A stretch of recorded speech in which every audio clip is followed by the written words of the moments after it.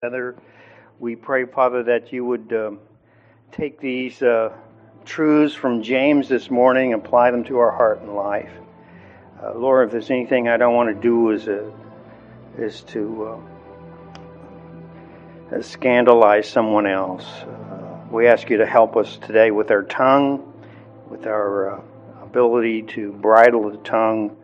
It only comes through the Holy Spirit. So we stand before you with our helplessness. We ask, Lord, that you would enable us today to not only do the right thing, but to say the right things and to edify and encourage, to build up. We pray that through all these things you might be honored and pleased. Pray for each class, each teacher today, and the church worldwide as it gathers. We pray that your name would be exalted in the earth. We pray this for Jesus' sake. Amen. We're in the little epistle of James, chapter 4. We're going to just look at verses 11 and 12 today. Let me just begin by saying there's this evolutionary biologist at Purdue University named William Muir, and his particular field of study was chickens. He was interested in the productivity of chickens, and of course I guess that's easy to measure because all I have to do is count the eggs. He wanted to know what could make chickens more productive, so he devised this beautiful experiment. He understands that chickens live in groups, and so first of all he selected an average group of chickens, an average flock of chickens, if you will, and he called this first flock just the average bunch, and he left them alone for 6 generations. But he also created a second group of chickens,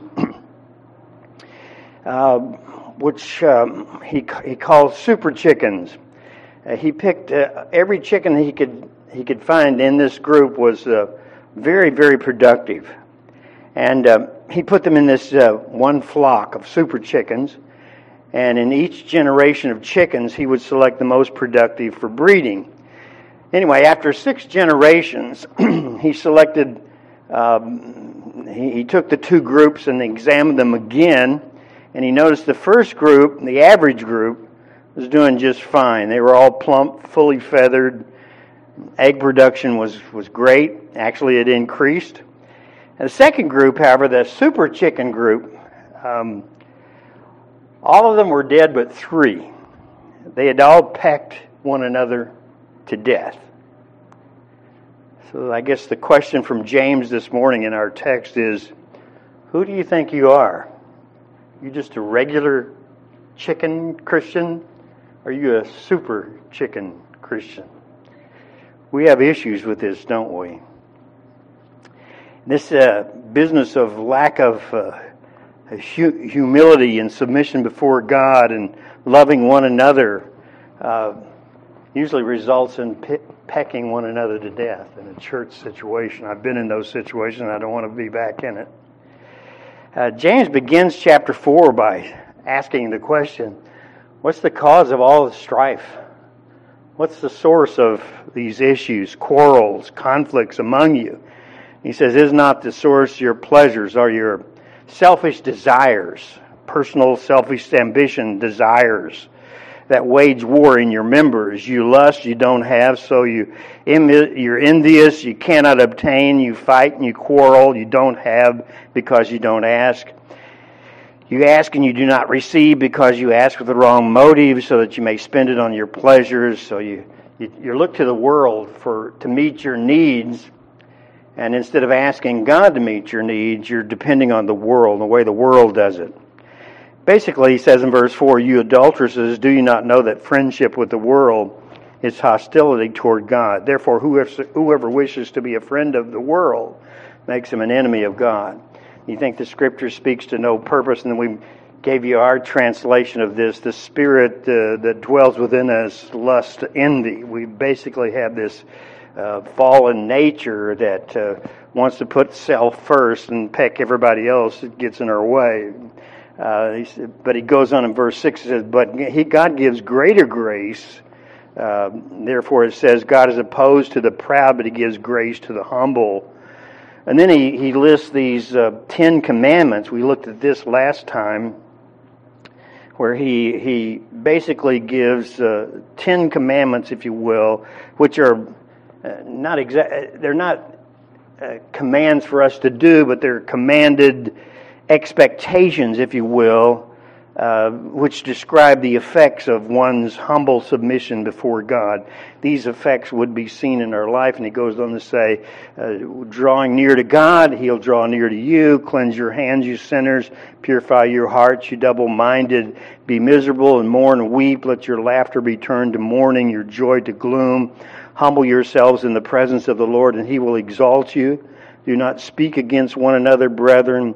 He that speaks against a brother or judges a brother speaks against the law. This is where we are today. Judges the law.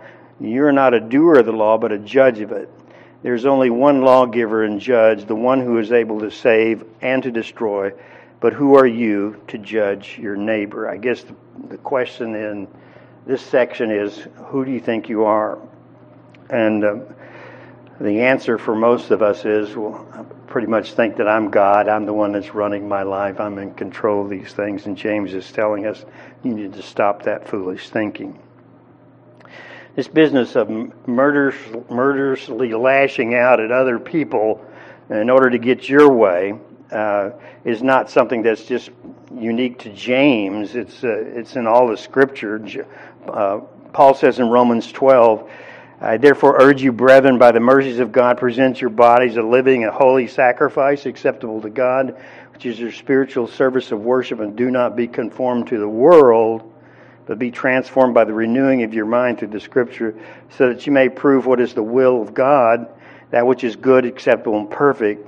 But through the grace given me, I say to everyone of you, not to think more highly of himself than he ought to think. This is a problem. But to think as he has sound judgment, as God has allotted each measure of faith. Galatians 6:3 says, if a man thinks himself to be something when he's nothing, he deceives himself. Remember, the disciples at that time came to Jesus asking him, who's the greatest in the kingdom? And who's going to sit next to you? Because, I'm pretty special. And that's a problem that we all have. We're instead of a humble submission to God's will in our life and a loving relationship to other believers in the church, we have these selfish desires and ambitions that we try to achieve by worldly means, and it just doesn't work. It causes all kinds of terrible pecking to death of others in the body of Christ. Basically, we can rectify the strife. James, I think, is telling us here that fighting and picking to death of one another can be rectified with regard to this issue of the grace of God enabling us to have the control, self-control, especially over our tongue. And basically, instead of looking to the world for direction, the wisdom from below, we look to the wisdom from above to direct our behavior, our thoughts, our words, if you will. Basically, worldly, critical, judgmental speech is playing God. When we do these things, we're setting ourselves up as a little God, and we think that we're running the show. And this is what he's telling us. He's demanding that this critical speech in verse 11 stop right now. Do not speak against one another, brethren, he says here in verse 11. It's actually a command. We mentioned that James is he's writing to people that were at one time under his pastoral charge, if you will. They're at Jerusalem. They've been scattered because of persecution. I'm sure he keeps up with what's going on with the people that have left. And through letter and correspondence, people traveling back and forth are telling him, so-and-so, he's trying to run the show again. Bob, how he is. And so he knows these people, and he's riding into this situation. And this situation isn't something that's just unique to them. It's unique to all of them. I mean, it fits all of us, doesn't it? The church hasn't changed. Human nature hasn't changed. And we need the same instruction here. So he is addressing an issue of this business of slander or critical speech. The term to speak against here is literally to maliciously speak down on someone, to cast aspersion of someone. It's basically it's the fruit of envy. It's I don't like something you do, or I don't like you, or something like that. So I hit you. I don't physically hit you, but I speak against you. Proverbs 27:4, I believe, says, "Wrath is cruel, anger is horrible, but who can stand before envy?" It's one of those things. It's an awful thing. Speaking against someone involves setting ourselves up as judging God's will for their life. I know what's best for you, or I know this, and you don't know. Expresses a contempt, actually, for God's sovereignty. This business of slander is first seen in the Garden of Eden. Where do we pick up this sin of slander? The devil does it. Surely God has said, he's slandering God. He's speaking down against God. He's belittling God. Actually, the word devil is the word slanderer. So when we slander, we're just being a devil. We're emulating the devil, if you will. We're following his methods of belittling someone to make us look bigger, lifted up with pride, if you will. So this is, and I think slander may be one of the most disobeyed commands in the Scripture. It's one of the major ways of quarreling and fighting. That's how it usually manifests itself. Somebody says something about someone or against someone, and so that's when trouble starts. Peter lists a bunch of sins, squabbles and difficulties that they were having in the church there in 1 Peter 2:1. And the last thing there to put off, he says, putting aside all malice and all deceit and hypocrisy and envy and all slanders. That's the last thing. The bottom line is this slanderous business, this speaking against other people. Put that away. So slandering another person is a tendency of our human nature, especially when it's driven by worldly wisdom, the spirit of the world. If you would, this is how I'm going to get this done. This is how the world does it. This is how I'm going to do it. Too many churches are following the world's advice and directives instead of the Scripture, the wisdom from below instead of the wisdom from above. This is a tendency in human nature to criticize others. It boosts our self-image. In some cases, it will boost your network ratings if you're always criticizing somebody. And this is what people do. This is how it's done in the world. Pointing out someone else's failures, tearing them down, seems to make us a little bit better, at least in our own eyes. So he commands us not to do it. There's several characteristics of slandering. It can be, I think, chiefly distinguished in three ways. First of all, it's intended to influence others against someone. When we speak against somebody, the whole purpose is to get other people to turn from them and get behind you. You want everybody to think you're great. This kind of a thing. So it's kind of derogatory speech. Calvin says, by nature we're all hypocrites, eager to push ourselves forward at the shame and the expense of others. So basically it's intended, this business of slandering is intended to influence everybody else against someone. And then secondly, the person being slandered is usually not there to defend themselves. That's another characteristic of it. Usually these harsh, vindictive remarks or insults are made behind someone's back. One of Paul's favorite words is backbiting. Behind their back, you say these things, and this is where we get the term backbiting. Romans 1:30, backbiters, haters of God, insolent, proud, boasters, inventors of evil things, disobedient to parents. 2 Corinthians 12:20 says, I fear lest when I come I shall not find you such as I would or would like, and shall be found by you such as you would not, lest there be debates, envyings, wrath, strifes, backbitings, and whisperings. Usually it's connected with whispering behind someone's back.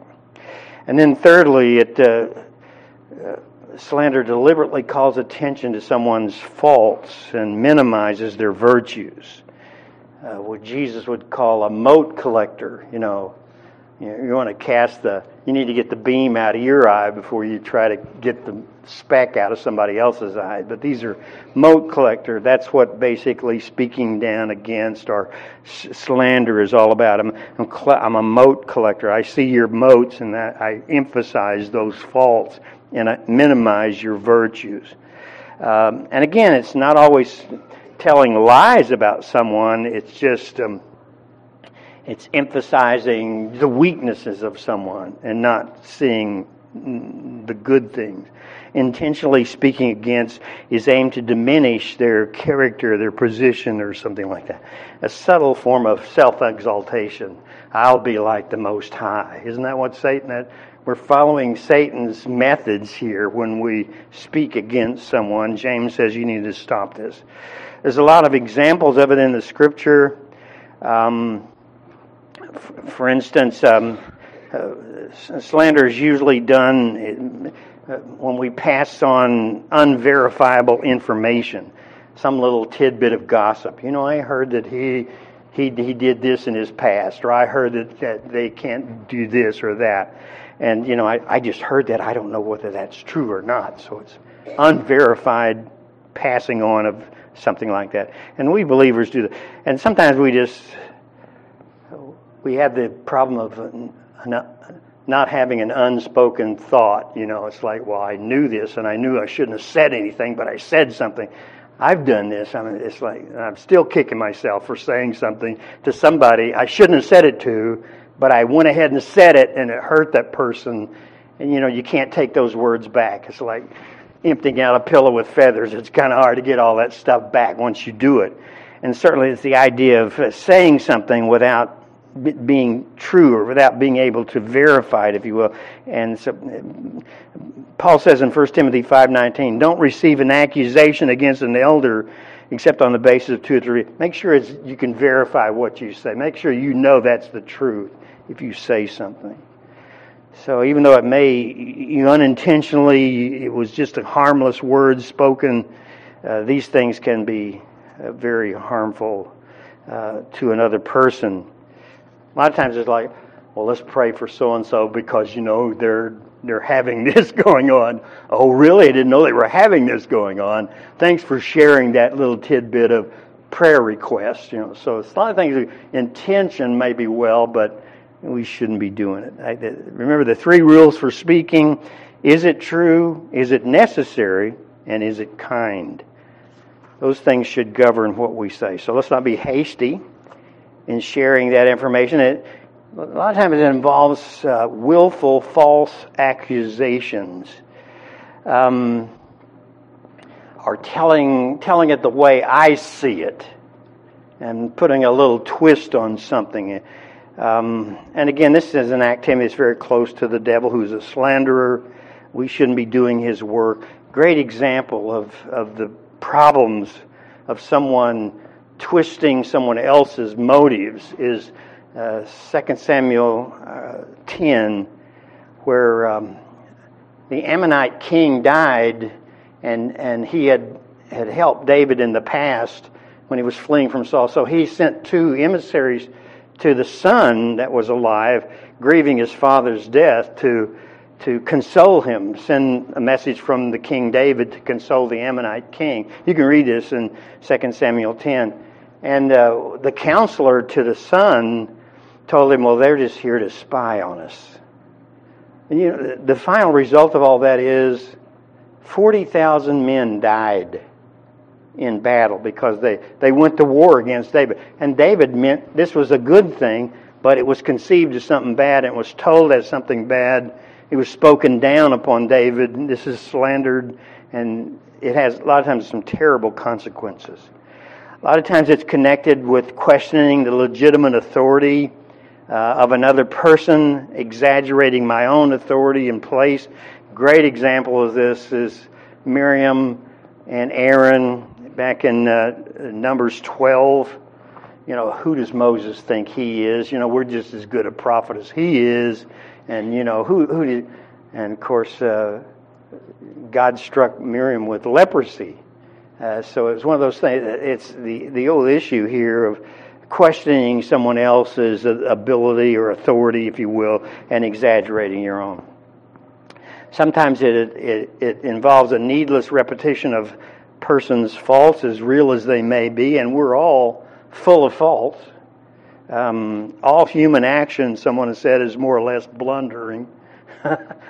Only God doesn't blunder. We do it all the time. Always doing stuff and what did I say that for? What did I do that for? You know, it's pretty much human nature to be that way. But certainly God expects us not to focus on the blunders of others or the faults of others, but to focus on their good, to encourage love and fellowship, not the bad things. And then sometimes it's just downright slander, lack of humility on our part. It's a really serious sin. Psalm 101:5 says, "Whoever slanders his neighbor, him will I destroy." This is God speaking here. He slanders his neighbor. You intentionally do it, God's going to destroy it. Jewish Talmud calls slander the third tongue. And the reason it calls it a third tongue is because they saw that it killed three people. It kills the speaker, the person spoken to, and the person spoken of. Slander kills three people at once. He tells us to stop that. And then he says, do not speak against one another, brethren. Notice the family tone of this. He refers the reader here to brother 3 times. Notice in this verse, do not speak against one another, brethren. He who speaks against his brother or judges his brother 3 times, brother, brother, brother. So we're talking about brothers doing this to brothers and sisters in the body of Christ. It's interesting that right before this, back in verse 8, he calls us sinners and double-minded. So here we sinner, double-minded, we're still brothers. We're stop this foolishness here. We're part of the family of God. Galatians 6:10. As you have opportunity, let's do good to all men, especially to those who are of the household of faith. So this is not doing good to brothers. So you need to stop it, if you will. We're not to speak evil of one another. And again, when we slander someone, we say something that's slanderous against someone, we're talking about one of God's kids, one of God's children. So you have to be real careful. We don't want to do this. So he just basically says, stop doing it. Matthew 7:1 says, "Judge not that you be not judged." And it's not that we shouldn't judge, this is right, that's wrong. We should do that, but we shouldn't condemn people, automatically speak down and judge against them, if you will. That's what he's talking about there. So there's never this spirit of evil speaking when a person has this humble, submissive attitude. A person that's humbly submissive to God is not a slanderer. You're not going to see that. These two things don't mix. They don't go together. So when you see the one, we know the other, something's missing here, this humble submission to God.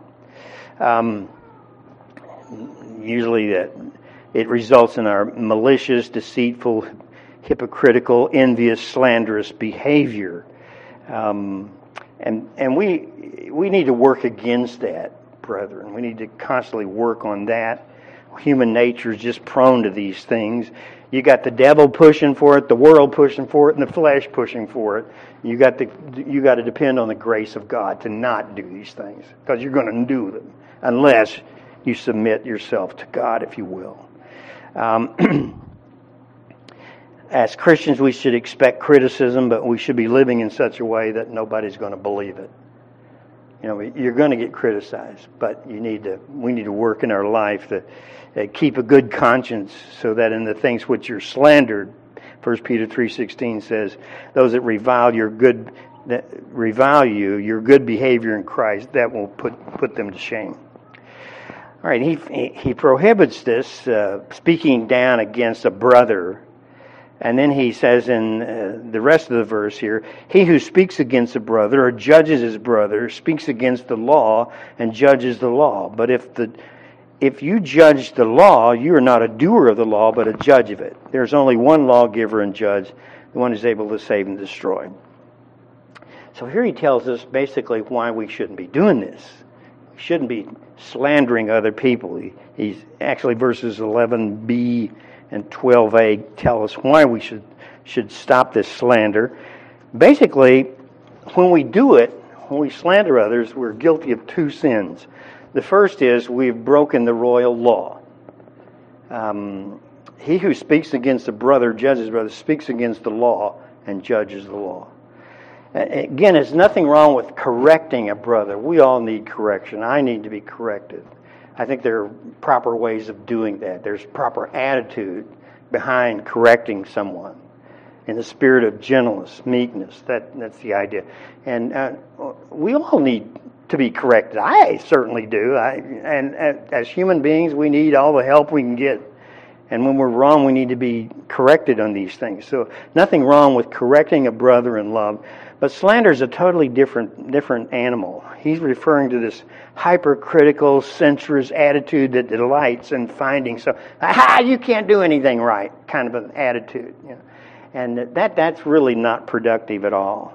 The issue here is a violation of the law of love. It actually it's doing. If you will, it's not violating the Mosaic law, if you will, but the law of liberty. He's already mentioned this back in chapter 1, verse 25. He says, "But the one who looks intently at the perfect law, the law of liberty, and abides by it, he having become not a forgetful hearer, but an effectual doer, this man shall be blessed in what he does." And then also in chapter 2, verse 8. However, if you're fulfilling the royal law, so this law of liberty, the royal law, the law which says, you're to love God with all your heart, mind, soul, and strength, and your neighbor as yourself. You love the neighbor in the same way that you love yourself. This is the royal law. Leviticus 19:18 says, "You shall not avenge nor bear any grudge against the children of thy people. You shall love your neighbor as yourself. I'm the Lord." And that's kind of the bottom line. I'm the one telling you to do this. I'm the Lord here. And then you have Romans 13:10, love works no ill to one's neighbor, therefore love is fulfilling of the law. Galatians 5:14, for all the law is fulfilled in one word, even this, you shall love your neighbors yourself. Obviously, we can't be loving our neighbor if we're slandering them. This is an evil thing, so we're violating. If you were speaking evil, we're not expressing a love to them. Failure to do this. Someone who believes in God's law and yet doesn't obey it, he's not putting much stock in it, is a violation of the royal law. Speaks against the law. And then it infringes, besides breaking the law of liberty, the law of love here, it infringes on God's prerogative. If you judge the law, you are not a doer of the law, but a judge of it. There's only one lawgiver and judge, the one that's able to save and destroy. It's interesting that the word "you" here is kind of emphasized here. It's the idea of, it uses the second person singular. He has the guy's face in mind when he says this. When you do this, I know you, Bob, you're always doing this. Stop it. That's what he's saying. But it applies to all of us Bobs out there that do it. We're violating the royal law, and actually we're infringing on God's prerogative any time we do it. It's expressing an irreverence toward God's authority, and it puts us on the same level as the devil, the accuser of the brethren, the slanderer of other people. So we're either obeying God's law or we're sitting in judgment on it. And actually, that's what the law does. It judges us. So we're saying, hey, I don't need that. I'll do this. This is right. That's wrong. I think that's right. You should stop doing this. You see, I've set myself up as the law. I've pushed that aside, and I've taken that prerogative to myself. So it's setting in judgment upon the law. It's kind of like a progressive judge determined to throw out the law and play fast and loose with whatever he thinks. That's the way the world thinks. That's how the world does it. We are not to do that. We're not to be governed by this wisdom from below. We're to be governed by the wisdom from above. This is an arrogance, satanic behavior that usurps the authority of the divine lawgiver and judge. We need to come to this solemn reality that there's only one qualified for this, and it's not me. It's God alone, basically. There's only one lawgiver and judge, one that's able to save and destroy. The Lord alone legislates, judges, executes. He makes the rules. He applies the rules. He enforces His will upon this universe. He does that. We don't do that. Okay, we do not do that. His laws are permanent. His judgments are eternally valid. He who gave the law is able to judge all of its violations, both to save and destroy. Matthew 10:28, Jesus says, "Don't fear those that can kill the body, but fear Him that can destroy both the body and soul in eternal hell." That's the person we're to reverence, we're to respect God, not human beings, all right? Certainly not ourselves. Then this little final rebuke of critical speech in verse 12, he asks again the questions, who are you to judge your neighbor? Or who do you think you are? Are you a super chicken or are you a regular chicken? Are you a super Christian or are you a regular Christian? Who do you think you are judging your neighbor? Again, this is a presumption of playing God. I know better than everybody else, the super Christian attitude. Again, it's just reflective of a devilish Antichrist behavior. Paul speaks of the Antichrist in 2 Thessalonians 2:4, who opposes and exalts himself above all that's called God or that's worshipped, so that he as God sits in the temple showing himself that he's God. See, it's a God complex that we get into. And even demons know better than this. In Acts 19, the evil spirit, they're casting out the devil in the name of Paul, and the demon inside the man says, "Wait a minute, now Paul I know, Jesus I know, but I don't know who you are. I don't know you. I don't recognize that you happen to be God, that you happen to have supernatural divine authority. You don't have that." So even demons are smarter than that to do that. Anyway, basically we're ignorant, blind, sinful, weak creatures. And who are we to go around pecking other people to death? We're just another chicken.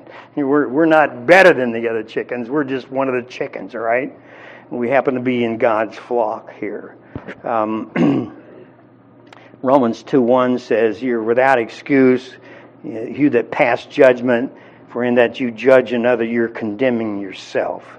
For you who judge practice the same thing." Romans 14:4 agrees with this, says, who are you to judge? And he asked the same question James is saying here. Who are you to judge the servant of another, a brother, sister in Christ? To his own master he stands or fall, he will stand, for the Lord is able to make him stand. So we're not to displace God, especially in our relationship with others.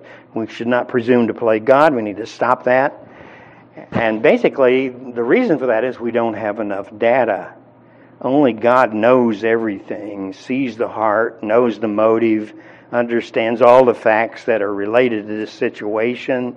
So we are not to judge anything before the time, Paul says. 1 Corinthians 4:5. The Lord shall judge when He comes. He'll bring to light the hidden things of darkness, make known the counsel of the heart. Then every man shall have praise of God. So we need to be specifically careful in judging other people. I have a friend that pastor. I've known him for 50-some years. When he does these funerals, somebody will I'll inevitably ask, "You think he was going to heaven or going to hell?" And he always says, "I don't have that information. I'm not privileged to that information. That's way beyond my pay grade. Only God knows that." And so we just have to preach the gospel. That's true. In Ecclesiastes 7:16 says, "Be not righteous over much, neither make yourself overwise. Why should you destroy yourself?" So it's self-destructive to think that I happen to be God, that I'm smarter than everybody else, and I can tell everybody else what they should do and what they shouldn't do, when I really can't. I can't even run my own life very well. I'm always running somebody else's life. We come to the implication, and that is that the judgment is future. It seems a little presumptuous and premature for us to criticize a brother and speaking evil of things that we don't know. Jude says this in verse 10. 1 Corinthians 4:3 says, but with me it's a very small thing that I should be judged by you or by man's judgment. Yeah, I judge not my own self, for I know nothing against myself. I really don't know how bad I am. Yet I'm not hereby justified, but he that judges me is the Lord. Therefore judge nothing before the time until the Lord shall come, who will both bring to light the hidden things of darkness, will make known the counsels of the heart. Then shall every man have his praise from God. So we don't know about people. We don't know whether they're saved or lost. Sometimes we act like we're not saved, don't we? It's like, I can't believe I did that, or I can't believe I thought that, or I said that. Someone has said, how many lost now will be found? How many fallen will God yet restore by His infinite grace? You know, I hang on to that with some of my own kids. There will be 3 wonders in heaven. One, that I find many people there that I didn't expect to find there. You mean He made it to heaven? The second wonder in heaven is that I will not find people there that I was absolutely sure would be there. They're not there. And the third wonder, I'm actually there. That's the third wonder in heaven. So the tongue, in this section of James, the tongue is an index of spiritual health. It's a revelation of a true inward character. Speech is one of those diagnostic marks or tests by which we ascertain true faith. A true believer, he can open his mouth and tell you that. He is a true believer or he's not a true believer, just by how he speaks. And this business of slanderous criticism is one of the most widespread and acceptable sins among people, and sadly among even Christians. It disrupts our fellowship with the Lord and others. It can destroy a church. James, in the last section, has issued 10 positive commands, expected visible symptoms or effects of one's humble submission to the grace of God. It should be seen in all of our life. They basically speak of an alteration in our thinking and in behavior in keeping with this humble repentance or submission to God. It's a badge of a true believer. It will rectify all strife and fighting, pecking one another to death. That goes on in so many church situations. So instead of murderously lashing out against one another or anybody that blocks what we perceive to be necessary for our personal happiness, you know, if he wasn't there, then I'd have that job, or if he did this, and then I could do that. You know, we're always thinking this, and you're the fault in my life. You're the reason I'm not happy. We need to submit our frustrated desires to God. You know, worldly thinking is you need to do this to achieve this happen. You know, looking for love in all the wrong places, and none of this stuff really brings happiness. We need to submit ourselves to God. Basically, I think that's what he's saying. When we submit our frustrated desires to God, we have these desires. A lot of desires are just legitimate desires. God has given those to you, but He wants you to look to Him to meet them, not the world. The world will not meet those desires. It cannot meet those desires. And God has ceased to it. The world can't meet them. So that's why we need to turn to Him with whatever needs we have. We're to bring them to Him. And then as He enables us, we're to change the things that we can change, accept the things that we cannot change, and then bathe everything in prayer. There's no problems in the believer's life in a local church that this kind of response will not cure. According to James here, absolutely nothing. And again, it depends on understanding who you are. This is the question here. Who do you think you are? Are you God? Are you just one of the regular chickens? You're not a super chicken. The only thing that applies to super is God himself. Worldly, critical, judgmental speech is basically playing God, and you're not him. Let's close. Heavenly Father, we thank you for James and the practicality of this little letter. We pray that we would take these things to heart. Help us to be better believers, better expressions of what the grace of God can do in the life of a sinner. We thank you again for this section of the Word of God today. Bless the worship service to follow. Bless everything that's said and done here. May it honor you. May it edify your saints today. In Jesus' name we pray. Amen.